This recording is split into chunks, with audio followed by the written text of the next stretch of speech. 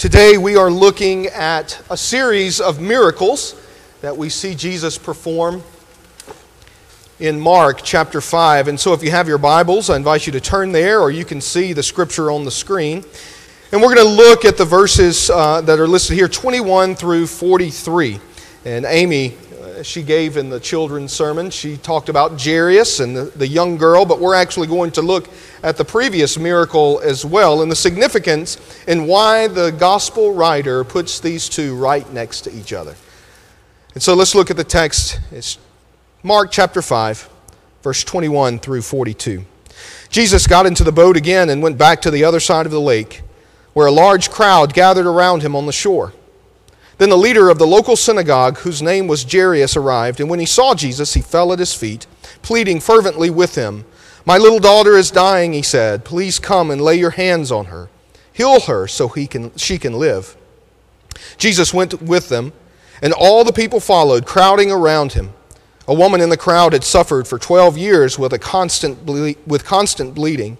She had suffered a great deal from many doctors, and over the years she had spent everything she had to pay them. But she had gotten no better.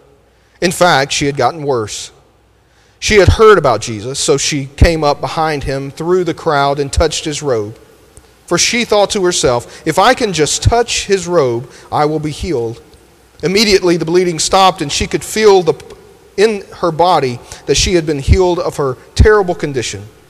Jesus realized at once that healing power had gone out from him, so he turned around in the crowd and asked, "Who touched my robe?" His disciples said to him, "Look at this crowd pressing around you. How do you ask, 'Who touched me?'" But he kept on looking around to see who had done it. Then the frightened woman, trembling at the realization of what had happened to her, came and fell to her knees in front of him and told him what she had done. And he said to her, "Daughter, your faith has made you well. Go in peace. Your suffering is over."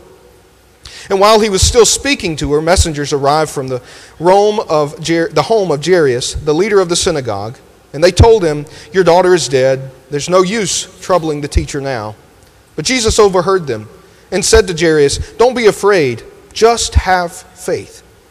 Then Jesus stopped the crowd and wouldn't let anyone go with him except Peter, James, and John, the brother of James. And when they came to the home of the synagogue leader, Jesus saw much commotion and weeping and wailing. And he went inside and asked, "Why all this commotion and weeping? The child isn't dead, she's only asleep." The crowd laughed at him, but he made them all leave. And he took the girl's father and mother and his 3 disciples into the room where the girl was laying. Holding her hand, he said to her, "Talitha koum," which means, "Little girl, get up." And the girl, who was 12 years old, immediately stood up and walked around. They were overwhelmed and totally amazed. Jesus gave them strict orders not to tell anyone what had happened, and then he told them to give her something to eat. This is the word of God for the people of God. Thanks be to God. There's so many things in this passage to look at. We've all heard the story of the woman who reached out and just grabbed the hem of Jesus' garment and was instantly healed from this condition. But there's some historical things here, there's some cultural things here that will give you a whole lot more meaning to this passage, and we're going to talk about that. But first, what I want you to notice is that Jesus tells Jairus, "Have faith." And he tells the woman, "Because of your faith." We see these miracles are happening either because of faith or to invoke deeper faith. That's what Jesus wants. He wants the people to see these miracles, not to have it be some amazement and say, "Look at what he's able to do," but instead, his miracles would directly point to who he is and who his Father is. You see, by performing these miracles, what he's doing is he's pointing, yes, even the Jewish leaders, to the Father. This is what faith is supposed to look like. You're leaders of this faith, but yet you have little. Isn't it interesting that he tells Jairus, who is a leader of a synagogue, a rabbi, have faith. Have faith that I can do, and not just me, but my Father through me can do. We're in this with you.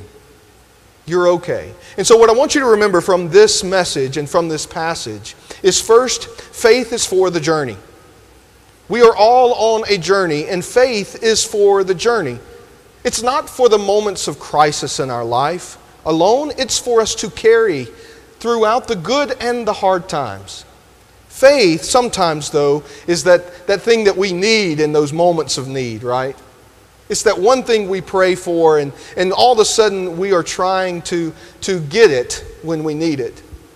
I've shared this illustration before, but whenever you are asking God for faith, I want to believe, I want to have confidence that I can get through this difficult situation, whatever the situation is. We have a tendency to only ask for it then. It's sort of like you having a phone, a brand new phone, and you never cut it on, and the only reason you bought the phone is for emergencies. That this is how you'll call 911. Everybody's been telling you need to get the latest, greatest iPhone, but you don't want it. You just want it for emergencies. Well, the emergency happens, and you've never even turned the phone on, and you can't figure out. And then you've got to go through the facial recognition process, and then it's wanting your Apple ID and password, and you can't remember what your Google password is, and so you got to. And all the while, you're needing 911. You see, we've got to learn how to use the phone before it's an emergency. We've got to know how to power it up. We've got to know how to use what God has given us so that we can have what we need, the power of God, the presence of God that He offers us in life. And we can't expect it to magically come and prop us up in the most difficult moments in our life if we haven't ever used it before. We must see what God is offering us. Faith is for the journey during the good times and the bad. The journey, I love that psalmist writes in Psalm 23, you've got lush and green grass in the field. You've got the cool and still waters. You've got the banquet on the other side, but what do you have to go through? The valley. Faith is for the journey. It's for the green grass and the still waters, but it's also for the valley. How are we preparing? Because all of us are going to go through a valley. We are not immune. God doesn't say, and I'm here to tell you, there's a lot of preachers that will say, if you just believe, your life will be better. If you just have faith, your finances are going to be better. If you have faith, you're not going to get sick and get cancer. If you have faith, your teenage daughter is going to marry the right person, right? If you have faith, you're not going to have problems in your life. There are people who preach that. I've heard them preach it. And then when something goes wrong, what they usually say is, well, I don't know what God's doing in this. And they don't know what to do. I can't tell you how many times I have parents come into my office. And Mike Howington and I talk about this all the time, how parents will come in our office and they'll say, I need help. I need help. My child is rebellious. My child is doing things that he or she shouldn't do. I've lost them. I don't know what to do. And I've got 5. And as they're sitting across I'm thinking, dear Lord, help me. I've got to raise 5. We're not immune. We're not immune to that. But what I do notice is Mike Howington said to me, I was sitting there, I didn't know what to say to the family. It was a terrible situation. I was just going to do the pastor thing. I'm going to pray for you and say a prayer. And Mike said something very profound in that moment to those parents. And what he said was, and I've used this before, you don't go plant the garden when it starts raining. Because see, this person had other children.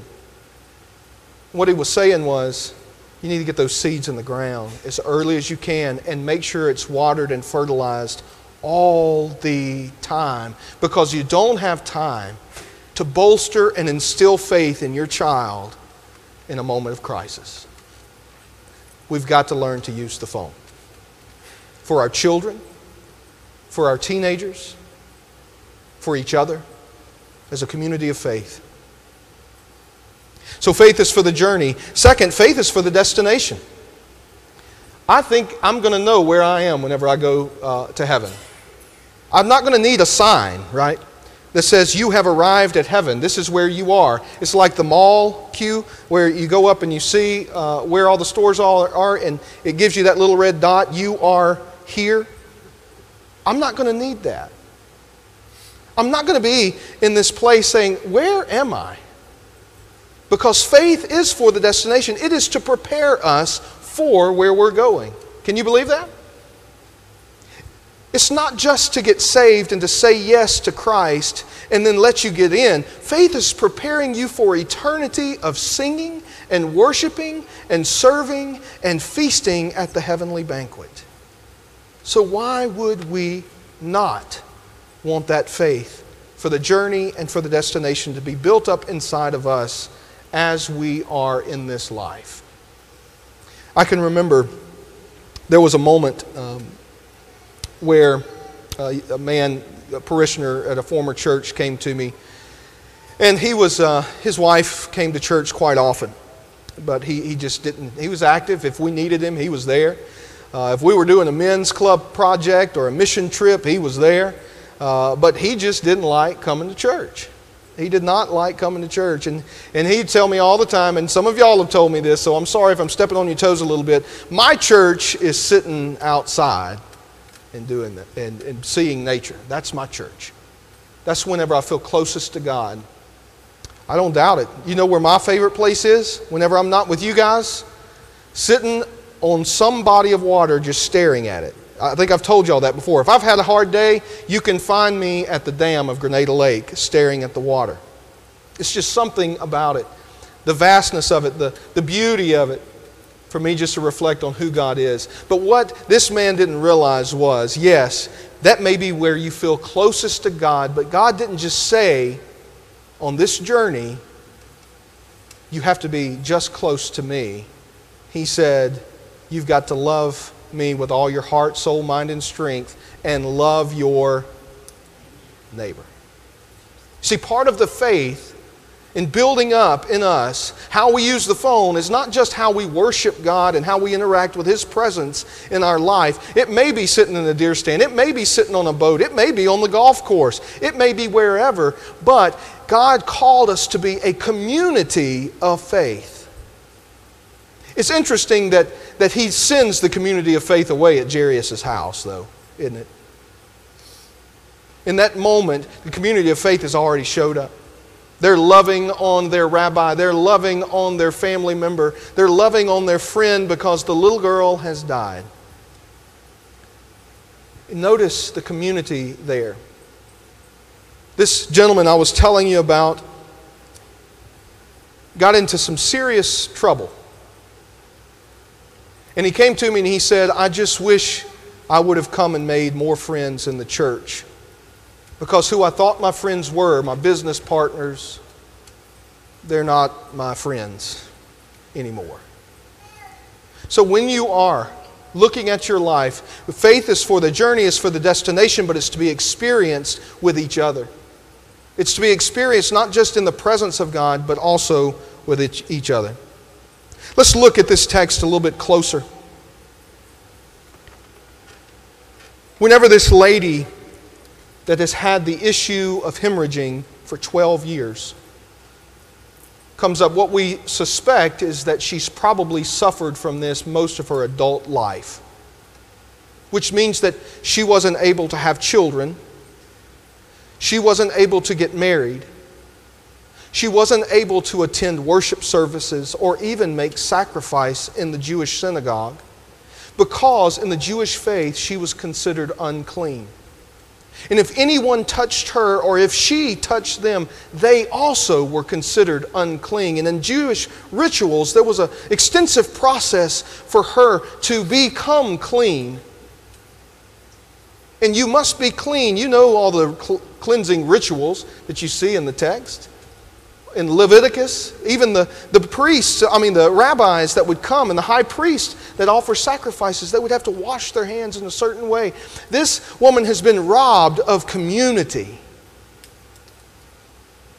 And in desperation, she reaches out and grabs Jesus' robe. Now, I want you to think why she was nervous whenever Jesus said, "Who touched my robe?" Have you ever read it like that and noticed that she comes before him trembling and she confesses all to him, is what the literal text says. Because everyone she had bumped into, she had made unclean. And in Jewish faith, there was nothing worse than that.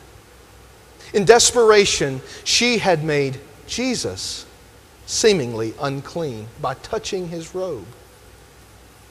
Jesus doesn't immediately say, "You're unclean and now I am unclean because you touched me." What does he say?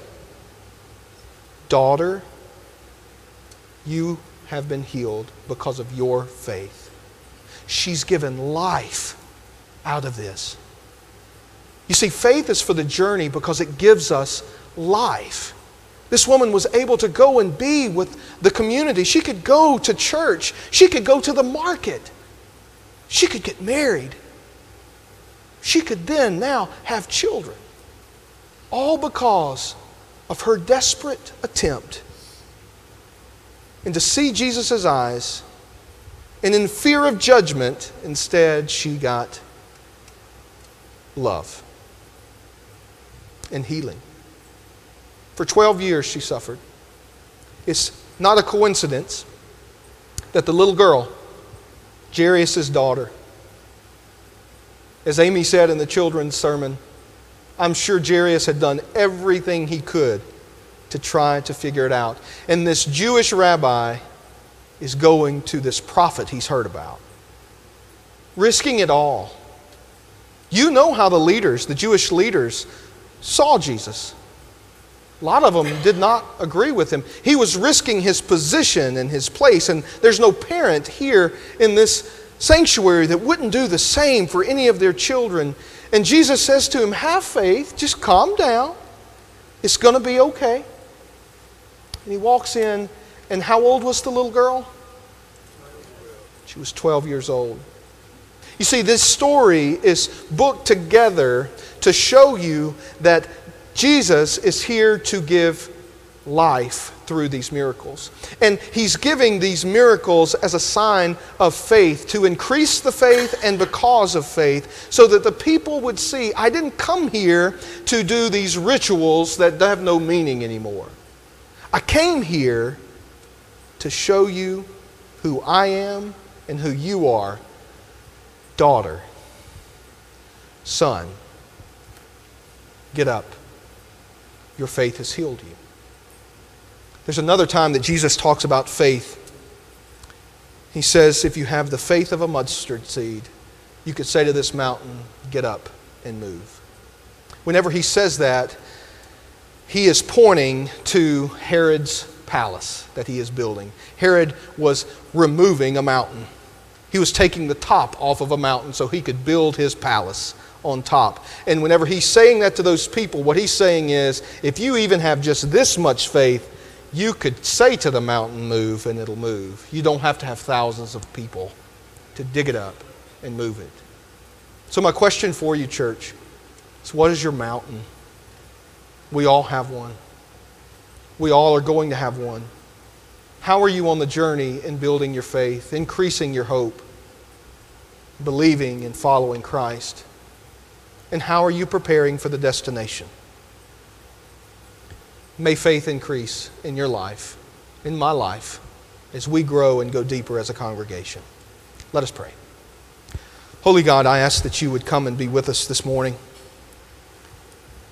Sometimes we take granted our need for faith until we need you.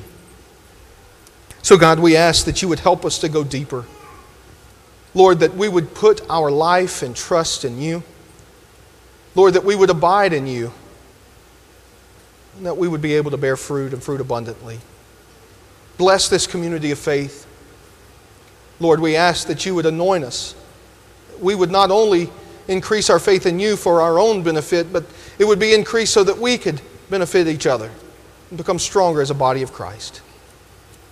Lord, be with us as we come to this table, and that we taste and see that you are good, that we're renewed, that we are forgiven, that we are the redeemed.